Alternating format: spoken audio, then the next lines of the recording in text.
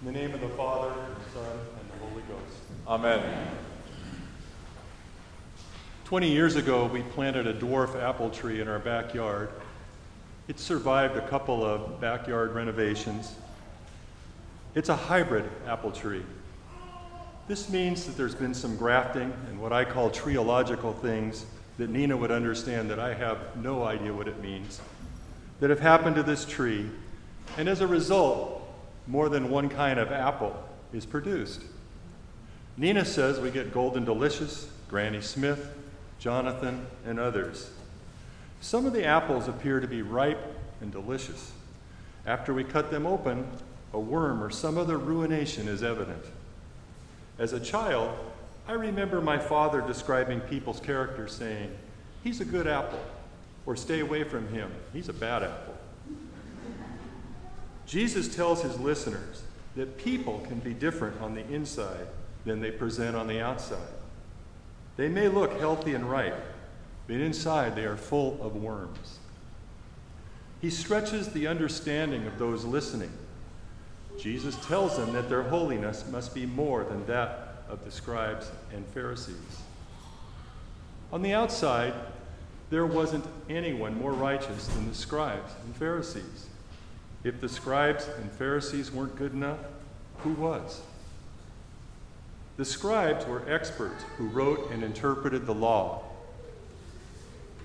The Pharisees evolved from the scribes and became the keepers of the law. There's no record of Pharisees in the Old Testament. It's believed that they became a sect after the captivity. In the time following the captivity, many of the Jews returning to Israel wanted to separate themselves from the practices of their captors. In the book of Ezra we read, "Then the children of Israel, who had returned from the captivity, ate together with all who had separated themselves from the filth of the nations of the land in order to seek the Lord God of Israel." God has always called his people to be sanctified or separate. The term Pharisee comes from the Hebrew word for separate. Following the captivity, after years of being influenced by foreign practices, the Pharisees were types of heroes who helped preserve the beliefs and traditions of God's people in a very trying time.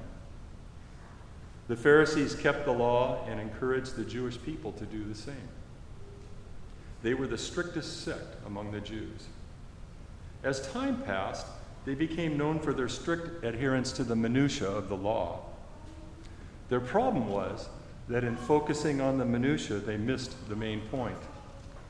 They missed the main point so much that Jesus took them to task when he said, "But woe to you, scribes and Pharisees, hypocrites, for you shut the kingdom of heaven against men, for you neither go in yourselves, nor do you allow those who are entering to go in. Woe to you, scribes and Pharisees, hypocrites, for you devour widows' houses, and for a pretense make long prayers. Therefore you will receive greater condemnation." How did the Pharisees devolve from heroes to hypocrites?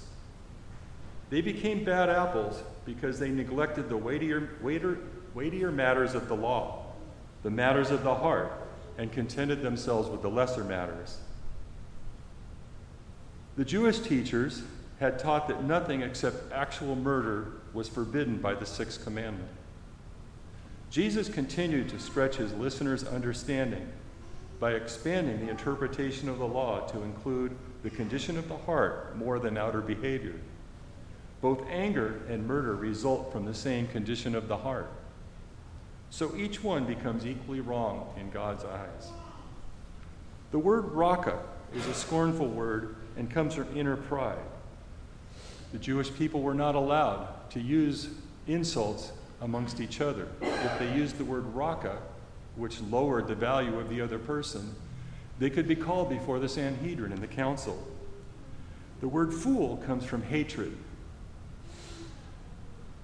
The word fool is not the way we meant it, but in that time it was almost condemning someone to eternal punishment, eternal punishment.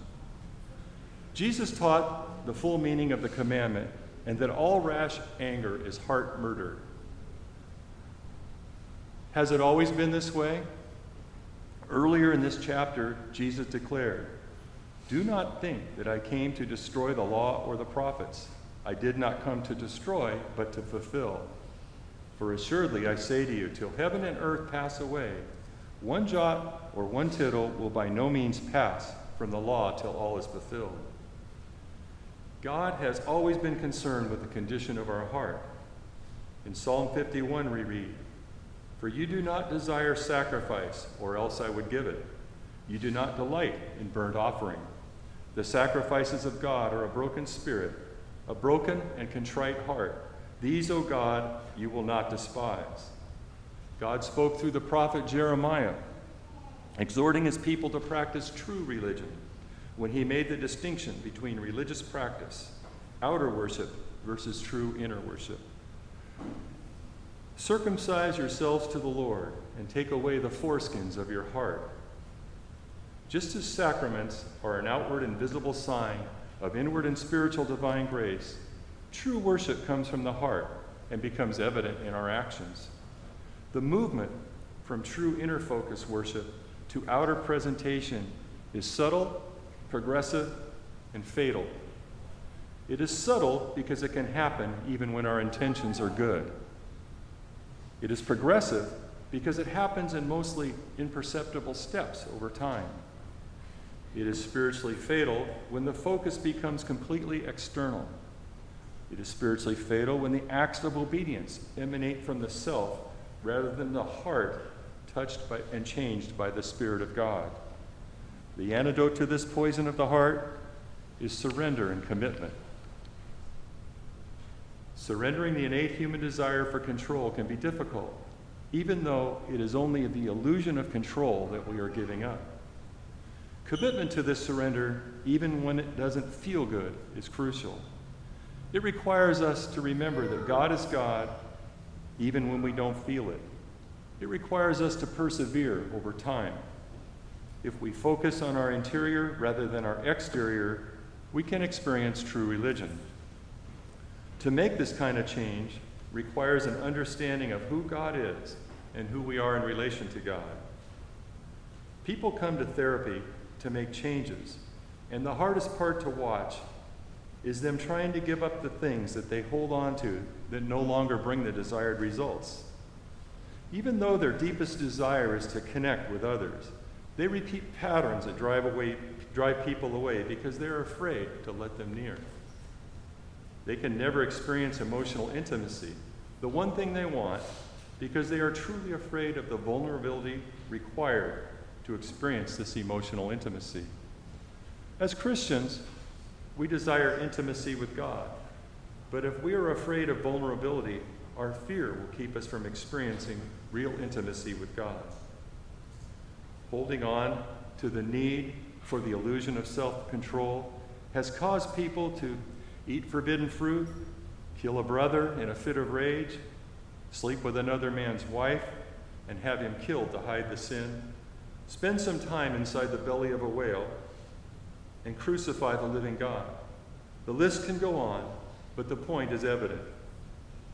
St. Paul wrote in our epistle today, "Likewise, you also reckon yourselves to be dead indeed unto sin, but alive to God in Christ Jesus our Lord." Living by rule, experiencing God daily and praying the offices, morning and evening prayer faithfully, alone and in community, experiencing personal prayer, partaking in regular communion, practicing confession, and experiencing the community of believers provides a basis for living in surrender and commitment. In the next few minutes, we will have the opportunity to truly and earnestly repent of our sins. We will experience communion, the outward sign of God's inward grace of the body and blood of Christ. Through this grace, we receive forgiveness of our sins, the strengthening of our union with Christ and one another, and the foretaste of the heavenly banquet, which is our nourishment in eternal life. As St. John wrote, "The hour cometh, and now is, when the true worshipers shall worship the Father in spirit and in truth. For the Father seeketh such to worship him."